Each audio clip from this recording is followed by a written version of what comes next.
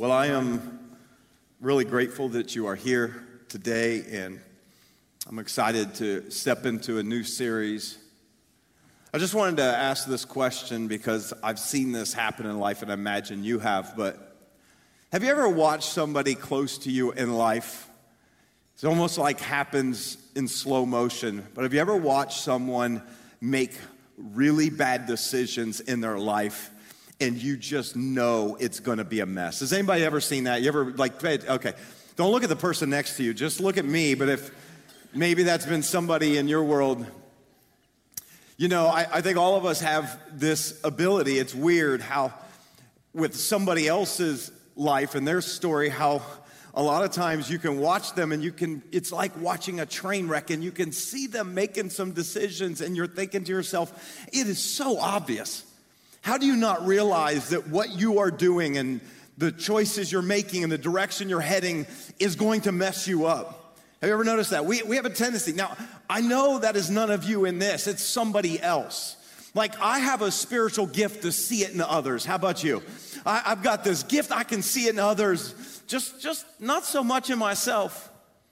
Have you ever noticed that it's a lot easier to see the other people around you making bad decisions than it is to see it in yourself? We notice that many of us end up making decisions we regret, but a lot of times we never saw it coming. And the truth is that a lot of times in life, we end up making really significant decisions that will impact our future. And here's the thing, it doesn't just impact our future, it impacts others.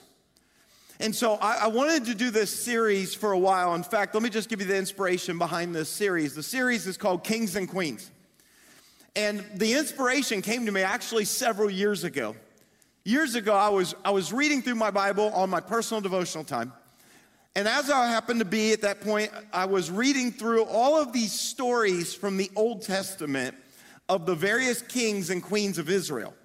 That's what you find a lot in the Old Testament. And as I'm reading through one after another, all I could think is, how do you not see this? You're making the dumbest decision in the world. You're going to bankrupt this country. You're going to mess your life up. How do you not see it? And of course, we have the perspective of sitting there and reading a story that was something that happened thousands of years ago. And we can just sit there. And I thought to myself, how often do many of us don't even realize, but we also make decisions that are really dumb. We make decisions that wreck our future and we don't even see it. And so I thought to myself, in a way, I know they're kings and queens, but then I thought, I'm kind of a king. You're kind of a king and queen, aren't you? Like, in a way, you may not know this, but you're like royalty. I don't know if you'd ever consider that. Some of you are like, no, I don't have the power, and I don't have the influence, and I don't have a kingdom, and I don't have territory, and I don't have subjects, and I don't have this. I know you might not have all of that, and I know you might not be a supervisor, and I know you might not be the boss, you might not be the owner, you might not be a parent. I understand all that. But can I just tell you, you actually have more royalty in you than you realize? In fact, let me put it to you this way. You are a king or a queen. So, well, what's my kingdom? Well, you're the king of you. You're the queen of your kingdom. In other words, I'm the king of Tim's kingdom. I make decisions for my kingdom all the time, every day. In many ways, you don't realize this, but you're the king or you're the queen of your kingdom. And so I want you to see yourself as we look at some stories over the next several weeks of kings and queens.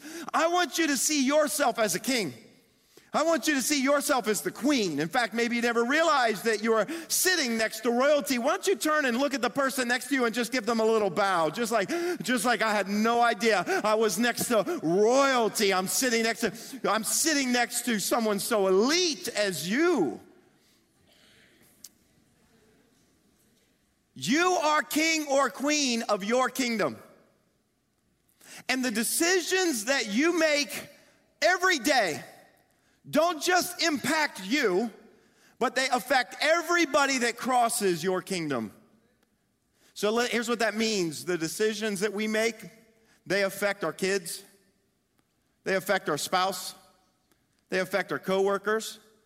They affect our friends. They affect our classmates. They affect our neighbors. Every decision that you make, it impacts someone. And so for the next several weeks, I don't know how long this series is going to go. There are a lot of kings and queens. We're not going to look at all of them. But we're going to take a look at some incredible stories. Some of you, maybe that don't know many of these stories in the Old Testament, you're going to love them. But I actually think the goal is for us to learn. Because here's the thing. I would rather learn from someone else's mistake than make it my own. Anybody else? Come on, wouldn't you rather? I'd rather watch them mess up and go, okay, I'm gonna do it better.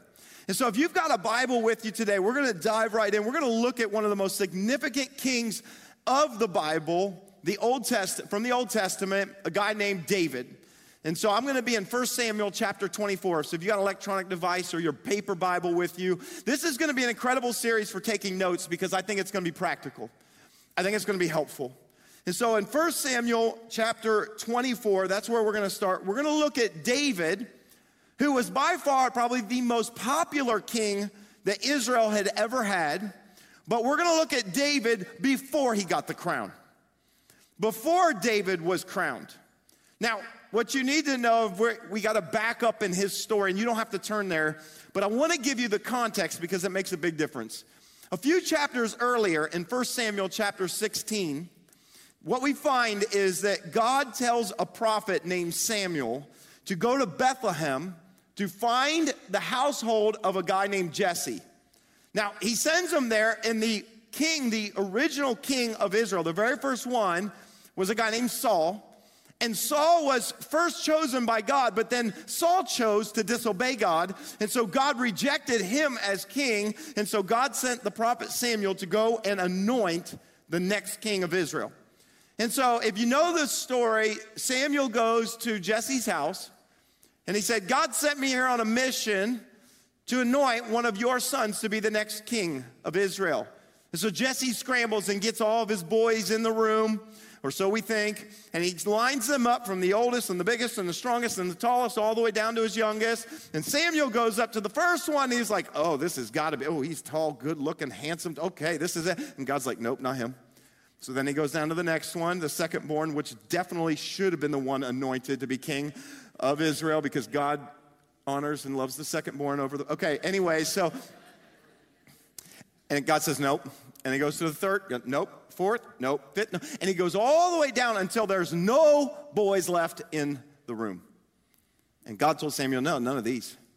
And so Samuel said to Jesse, wait. Is this all your sons? Did I get this wrong? Because God told me to go here. And Jesse was like, well, I mean, there is the runt of the litter. There is that he's kind of young and he's just, he's a boy. And, we left him out to take care of the sheep, And Samuel says, we're not sitting down until you go and get him. And that was David. And so David comes into the room. And the moment David walks into the room, God speaks to Samuel and said, he's the one. That's the one I want. And so Samuel takes a horn of oil and he pours it all over the head of David, just dripping down oil all over, which was his way of anointing him to be the next king of Israel. And here's what Scripture says, that the moment he was anointed, the Spirit came powerfully upon David. Something happened when he was anointed. Now, here's what you need to know. All throughout Scripture, you see picture of people getting anointed. They get anointed, usually with oil. They get anointed. We see it in the Old Testament. We see it in the New Testament. And whenever we see anointing in the Old Testament, what we find is a conferring of blessing, but also a purpose. That when somebody was anointed, it means they were chosen for a specific purpose. In fact, Jesus, who we also know as the Christ, you know what the Christ means in the Greek? It means the anointed one. That's what Messiah is in Hebrew, the anointed one. The one we call Jesus Christ, it means Jesus, the anointed one. And Jesus, when he actually went and began his ministry, do you know the first thing he did? He said that the Spirit of the Lord is upon me, and he has anointed me to preach the good news, to the gospel to everyone, to proclaim freedom for the captives, to bind the brokenhearted. This is what Jesus did, okay? And so what we find is there's an anointing for the purpose that God has for your life. Can I just say something to you right now? God has an anointing for your life. Some of you may not even know this, but I want you to hear this. God has an anointing. Maybe God sent me today like Samuel to pour oil over your head because God created you with a purpose, and God wants to anoint you for that purpose today if you'd receive it. Some of you would never see yourself that way. God has an anointing on your life. It is different than mine. My anointing is different than yours. It's because God gives us an anointing for what he's created us for. And so in this moment, Samuel anoints David.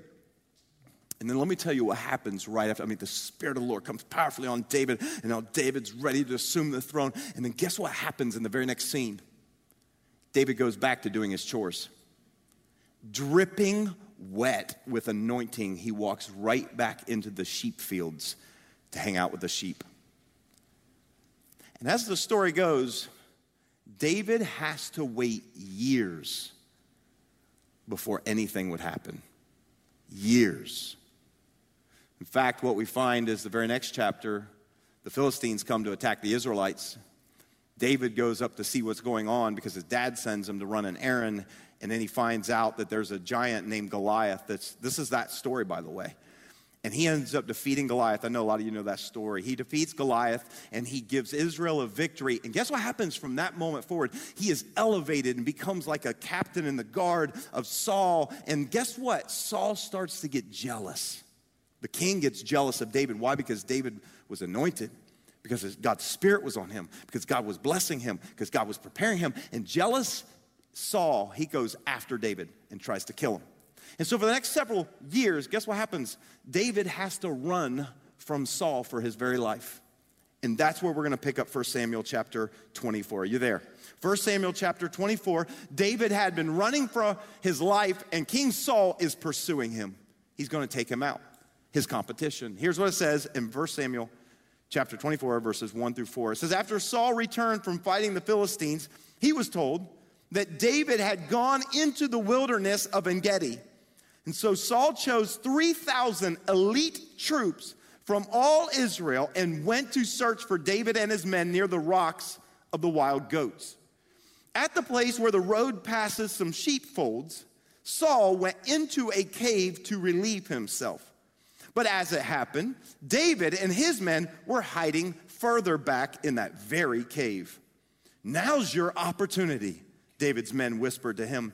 Today, the Lord is telling you, I will certainly put your enemy into your power to do with as you wish. So David, this is so cool, he crept forward and he cut off a piece of the hem of Saul's robe. Now, I want to pause here for a moment.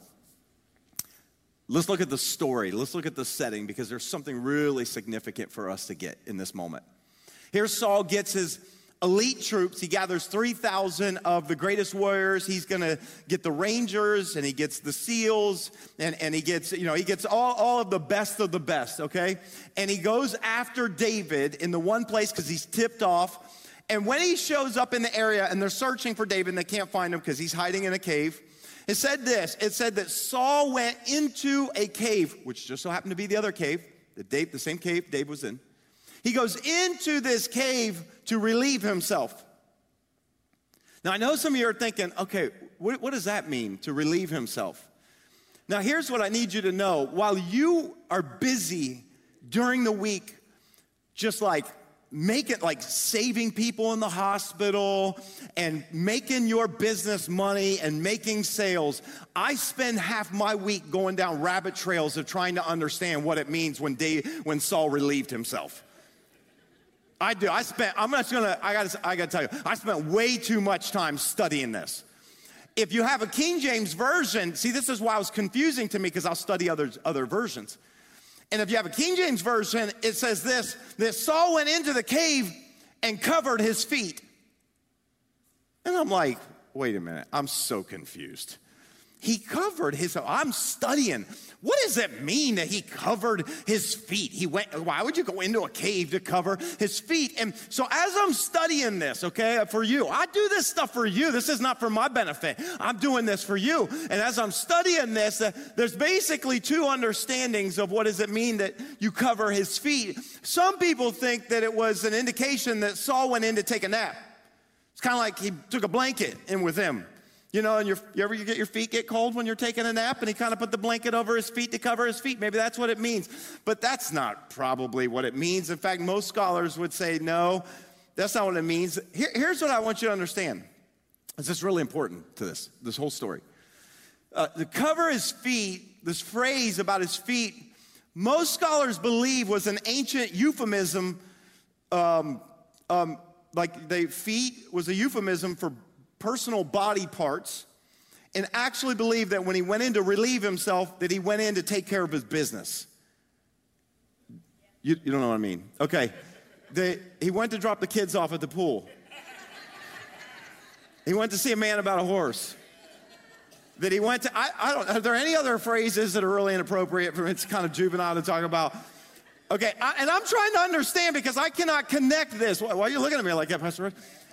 Yeah, you've not heard that one? That's an old one. It's an old one. That's just some older people who do, yeah. Okay, some people have to look that one up. The way I picture this, okay, it's a weird, it doesn't make sense. The way I connected it was this. It's like, you know how when you go into the bathroom and you take your shorts down over your ankles? Okay, now I can. Now, I'm not sure that's what it means, but that helps me. He covered his feet. So he was in there doing his private business. It's the only reason, by the way, why the king would even venture away from his bodyguards, except that he wanted some privacy. So he just so happens to go into the exact same cave that David and his 600 men are in. And he's vulnerable. And he's in there relieving himself. When all of a sudden David's men say, David, look, it's Saul, your enemy. And he's got his shorts down. It's your opportunity. Today, God has put him in. Today, the Lord's telling you, go and kill your enemy. This is your opportunity. And the David's men see this moment as divine providence. Is it, though? Is it? That's the question, is it? See, I want to remind us that for years, David and his men have actually been on the run. For a long time, they have been in a struggle trying to survive, waiting for David, the one who was anointed to actually be coronated, the one who was anointed to actually receive. So they're all hanging out with them because one day they might. But here's what I have found is that sometimes we will make the worst decisions of our lives in the waiting room. When you are in a season of waiting, I don't know if you're in a season of waiting. But what I have found is when David was anointed, but he was not yet king, that you got to be careful because we are tempted to make the worst decisions when you're waiting for your future, when you're waiting for your opportunity, when you're waiting for your chance, when you're waiting for your promotion, when you're waiting for that person. That's when you have a tendency to make some really bad decisions. I don't know if you've ever spent time in a waiting room. A couple months ago, we took our daughter Audrey to two waiting rooms, two emergency rooms in the same night because she was getting a pain that moved to her lower right abdomen. And as a parent, you're freaking out. Is that appendicitis? And so we go to one ER and we spend an hour and a half there, ultrasound, whatever they did. They're like, hey, she might have appendicitis. But then we had to take her to Children's. I don't know if you've ever had to go to downtown Children's ER. But let me just tell you, we got checked in, I think it was like 11:30 p.m. We did not see the doctor until after 4 a.m. That was the worst waiting room experience of my life. Kids all over the place. Okay, sick kids all over the place. 4 hours, broken sleep, miserable. And when you're in a situation like that, here's what happens. All of a sudden, you lose your patience. You get tense. You kind of start seeing things. And listen, here's what I'm saying. In life, and I don't know if you're in a waiting season, but we all go through them, waiting rooms. We're tempted to make really bad decisions. I want to talk about 3 temptations that we face in the waiting room today. I want you to write these down because I see these in the story. And I think this is really important. It's practical for us because we're all going to find ourselves waiting. The first one is this. When I look at David's men, and we got to be careful of this, that we can be tempted to look for a sign in every situation. Now let me just say this. I do believe, okay, that we live in a physical world, but we deal with spiritual things. Let me just say this. I really believe that if you're a follower of Jesus, you need to know you have a spiritual enemy, and he will love to come at you. He will, especially if you're moving forward in your purpose, he will come against you and cause this. Okay, I want to say that. Let me just give that as preface. However, I think sometimes, can I say this, even in the Christian culture, We can sometimes ascribe everything that happens to either God or the devil. Like we to an extreme, let's be honest. Okay, where sometimes we can start to see things. We look for a sign. We see things in every situation like it's a sign from God when maybe it's not. What did David's men said? Oh, Saul just came into our cave. This is the Lord speaking to you. It's a sign from heaven. We have a tendency, listen, when we're in a waiting room, to see what we want to see and hear what we want to hear. And we can justify it. Sometimes we get what's called pareidolia. Pareidolia. You ever heard of pareidolia? Some of you have, you just didn't ever know this term, pareidolia. Pareidolia is when you can see the Virgin Mary in your grilled cheese sandwich. Y'all remember? Hey, can you all put it like some people, I would jog your memory. Do y'all remember? This was like 2004 where there's this woman that saw Virgin Mary in her grilled cheese, half-bitten grilled cheese sandwich. And then she sold it on eBay for $28,000. Some idiot bought that because they're sure that it was like the Virgin Mary that was in her. Like, are you kidding me? I mean, don't get me wrong, I'll sell it too. I mean, do you know how many people have seen Jesus in a potato chip? Have seen, like, it's pareidolia. It's we see what we want to see. What did David's men say? They said, oh, this is your opportunity. God has put a divine door in front of you today. This is the Lord telling you, go and kill him. But was it? Was that a divine opportunity? That's a great question. I mean, what are the chances? I mean, it does seem a little bit like, okay, are this a coincidence? I mean, yes, we do know that Saul was hunting for David and had a tip and knew what area it was in. And yes, it is possible. Maybe that was the only cave. I don't know. And maybe he did need to go to the bathroom, and so he went into the cave. I mean, it could be, or it could be that it was God. Could be. We don't know. But can I just tell you something? God's not the only one that will sometimes put a door in front of you. Can I tell you this? Sometimes the devil will put a door in front of you. Sometimes you'll have opportunities open up to you that you are like, oh my gosh, this just is a dream. Can I tell you the devil will do that sometimes? This is the hard part of how to navigate following Jesus, is because sometimes is this God? Is this the devil? Or sometimes it's neither. And sometimes I think we read into things we want, because here's the danger. When you're in a waiting season, is you'll look for a sign in everything. Now, it could have been God that led Saul in there. But what if God didn't want David to kill Saul? What if it was a test? So we have to be careful. We got to be careful, because here's what we do. We get desperate.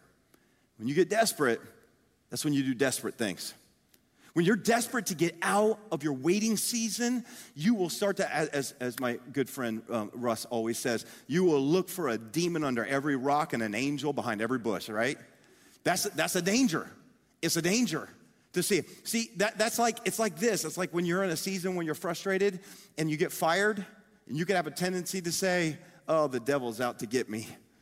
The devil's just trying to take me out.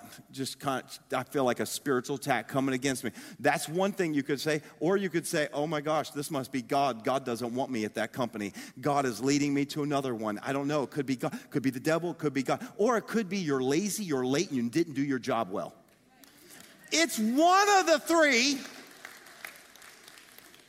What I'm saying is we have to be careful, because here's the temptation. Is that when we're in the waiting room, is we are looking for our way out. And we can ascribe something divine that might not be divine. Okay, now I do believe we can face spiritual attacks, but here's what we do in the waiting room. We have to learn to trust that God is in control even while we wait. I want this now. I know, and I'm not gonna go look for the Virgin Mary on every grilled cheese sandwich, but I want to learn to trust in God's sovereignty and his timing. And so we got to watch out because that's a temptation. Let me give you another one. Another one is this. Sometimes we're tempted to listen to the voices of others rather than the voice of God. See, David had some men in his ear. And they whispered to him, now's your opportunity. They didn't want to be too loud because they didn't want Saul to hear. Now's your opportunity. Here's what they said. Today, the Lord is telling you. Oh, that's the Lord's voice. That's what they said. Today, the Lord is telling you, he's given your enemy into your hands. Do whatever you want with him. Was that the Lord's voice? Or was that the men's voices? See, I think when we land in a place, when we're in this place of waiting, we will listen to any voice that will get us out of it. Any voice. Listen, and here's what I found. It's important to seek advice. Okay, I'm not saying you shouldn't do that. Okay, you need wise people in your life. It's important to listen to people when they speak into your life. But can I just tell you, here's what I've discovered in my short journey on this earth, is that there are a lot of people in my circle, friends and family, coworkers, that mean well when they speak to me and give me advice about what I should and shouldn't do. But here's what I want to remind you, even the people that mean the best in your life, they may not know what God has anointed you for. And so we got to be careful what voices we listen to. I can tell you an example or two. When I got engaged to my wife, and I was 19 years old, I remember going to work, and there was a lady at work, and I told her, I got engaged. And she said, that's awesome. She said, how old are you? I said, well, I'm 19. She said, that's a mistake. She told me. I said, no, you don't understand. I feel like, man, she's the one, and God has brought us together. And she's like, no, that's a mistake. You don't get married that young. And what did she do? She took her experience, and then she projected it into my situation. She meant well for me. So much so that, guess what? She made a bet. She said, I'll bet you $50 that you won't be married 10 years from now. I said, deal, and we shook on it. I wish I could find her. I don't know where she is. I want my $50 back.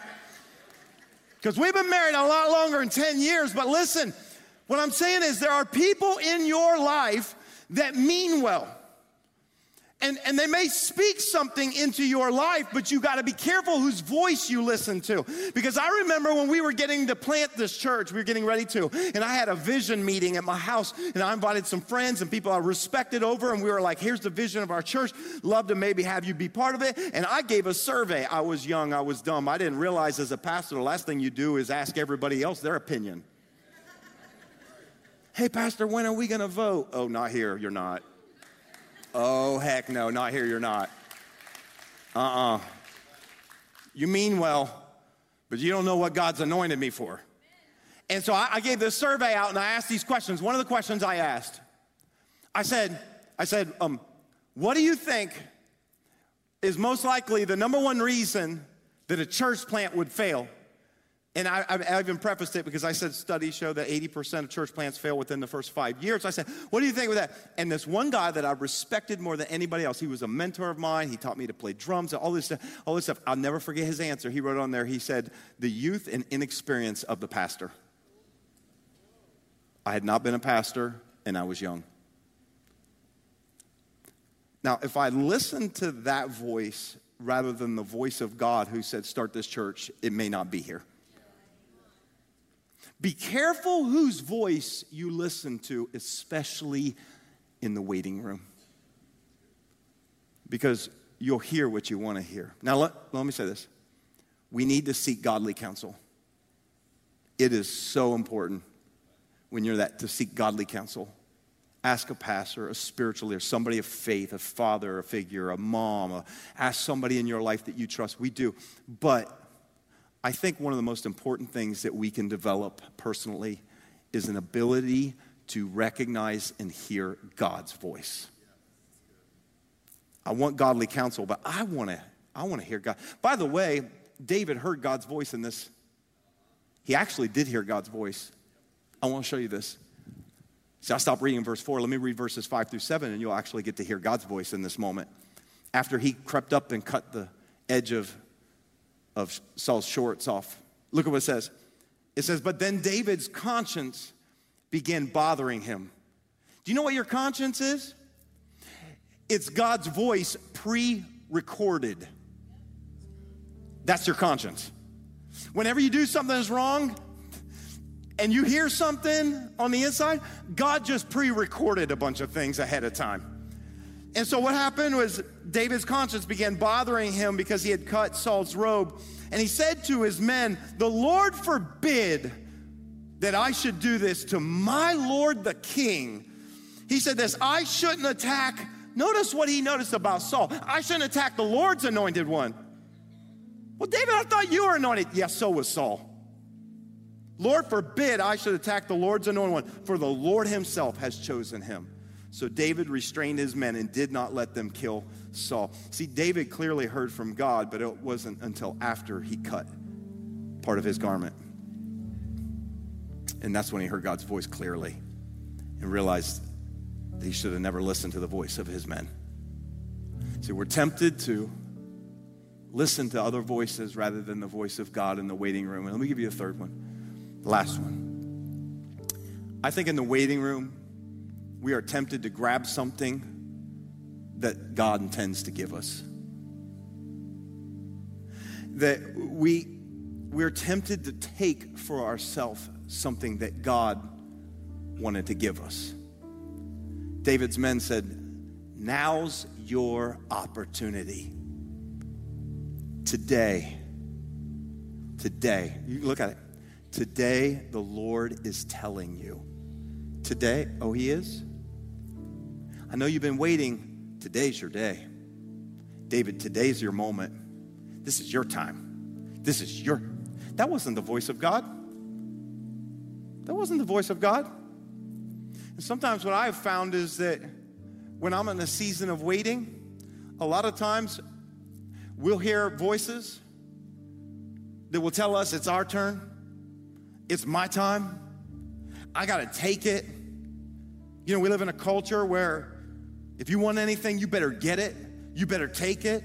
Doesn't matter what it costs you, but you get it, you take it. You want that position, you want that finances, you want that status, you want that, then you take it. But can I just say something? What if God wants to give you something, not you go and take it for yourself? See, I happen to believe that, listen, there's something worse than having the wrong thing. It's having the right thing at the wrong time. That's worse than having the wrong thing. It's when you have the right thing, but you get it at the wrong time. See, the reality is this. David was anointed, but he wasn't yet appointed.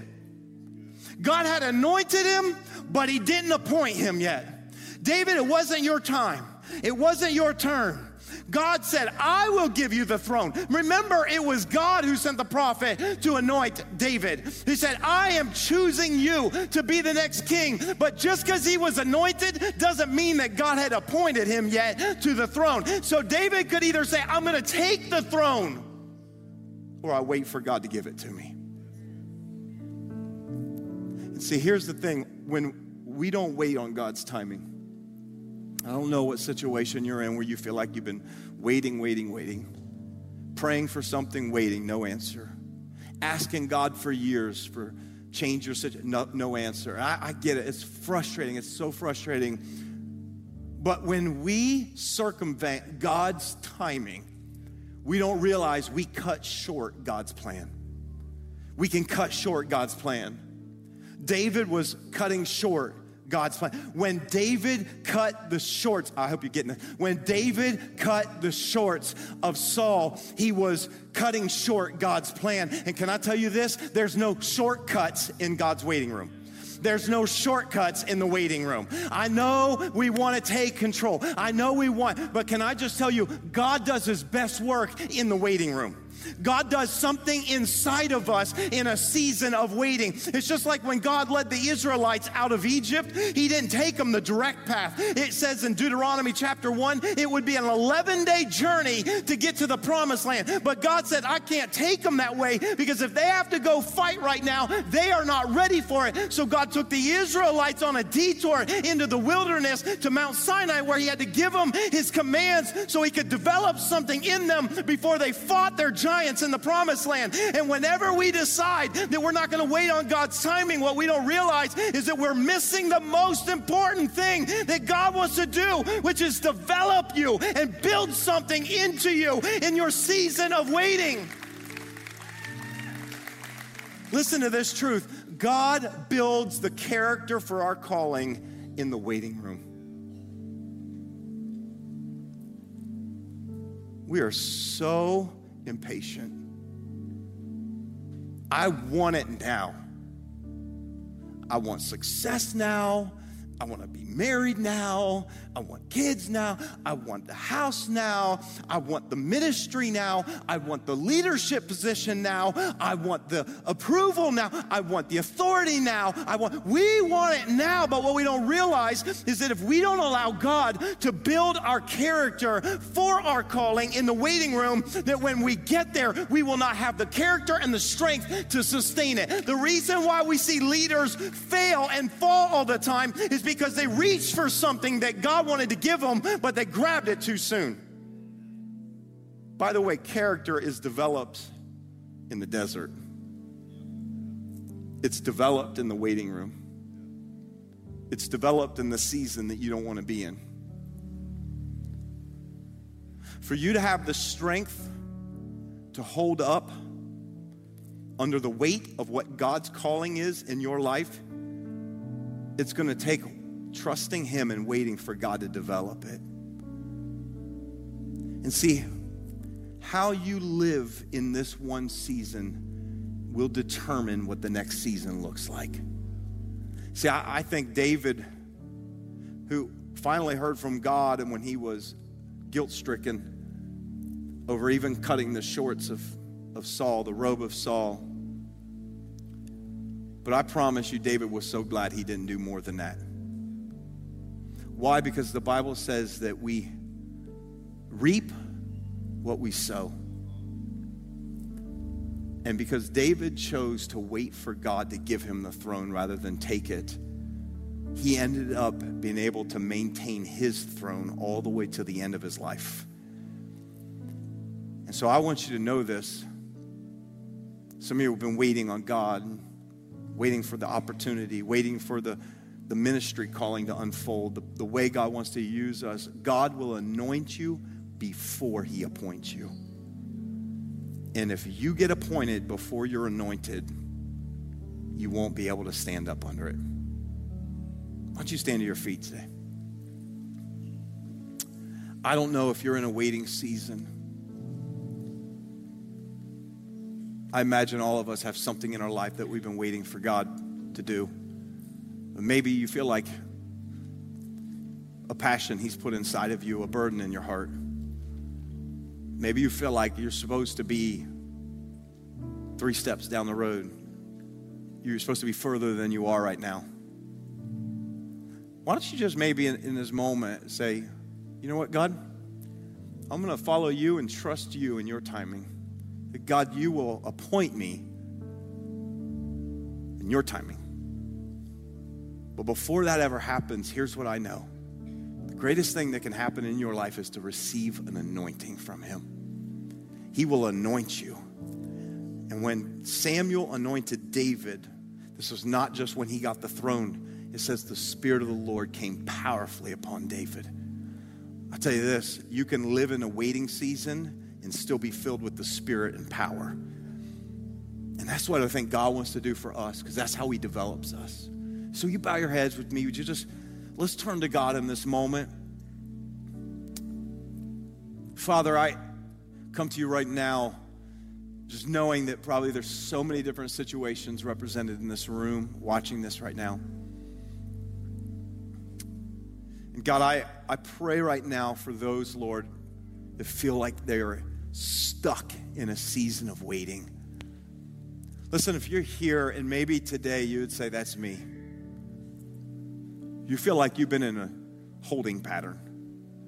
You feel like you've been in the season where you've been waiting for something to change, waiting for something to change in your marriage, waiting for something to change in your finances, waiting for something to change in your health, waiting for something to change with your future. And you say, I've been waiting, I've been praying, I've been asking God, I've been saying, and I haven't seen anything changing. Can I pray for you today? How many of you would just say there's something in your life that you feel like you're waiting on God? Raise your hand if you're waiting on God. I want to pray. There's hands everywhere. Just lift your hand if you're waiting on God. Maybe there's a promise that you've been holding on to in your heart that you haven't yet seen. I want to pray for every hand lifted right now. Father, every hand raised represents somebody that's in a waiting season. Somebody, God, that is wandering, God, wanting to know, are you there? Are you going to answer? Are you going to heal? Are you going to show up? Why am I still waiting? Why am I still stuck in this season? God, I pray right now for your voice to begin to speak to them. I pray, God, for your spirit to begin to resonate in them. I pray, God, that you would develop inside of them. I don't know what it is, but I just speak right now and say God is building something in you that you don't even know. God is developing something. I just pray for the patience. I pray for the trust to say, God, I trust you, that I'm waiting for you. I'm waiting on you. Listen, here's what we all need. We all need an anointing from heaven. Come on, if you feel comfortable, would you just lift your hands today? I just want to pray and ask God to pour out an anointing. You know, in the same way that Samuel the prophet anointed David for his purpose and his calling, I believe that God has special anointing for every person under the sound of my voice today. I just believe that you can receive a fresh anointing. Maybe there was a time when you feel like God spoke something over your life, but you haven't seen anything for years. I'm going to pray right now, and as I pray, I believe the Spirit of God is going to come upon you powerfully. And he's going to freshly anoint you with the grace for the season. He's going to anoint you with power for the season. He's going to anoint you for strength for the season. And so, Father, I pray right now. I pray for every person, God, in this place, that we receive a fresh anointing from heaven of your Spirit, God. Would you pour out your Spirit upon your people, God? Would you give young men dreams and old men visions? God, would you give us an ability to see what you're doing, to wait on you, to trust on you. God, we know that you have called us and that, God, you are going to use us in any way possible. So, God, we say use us. Thanks so much for tuning into this message. I hope that it encouraged you and inspired your faith. If God is doing something in your life, would you take a moment and let us know? We want to connect with you and we want to be able to pray for you.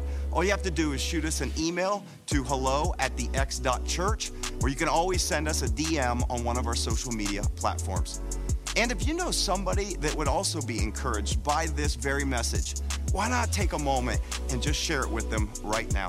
And as always, I want to say thank you to every single person who so generously financially supports this ministry so we can continue to get messages like these out to people all over the world. We believe God is building something special and you're a significant part of it. Until next time, have a great day.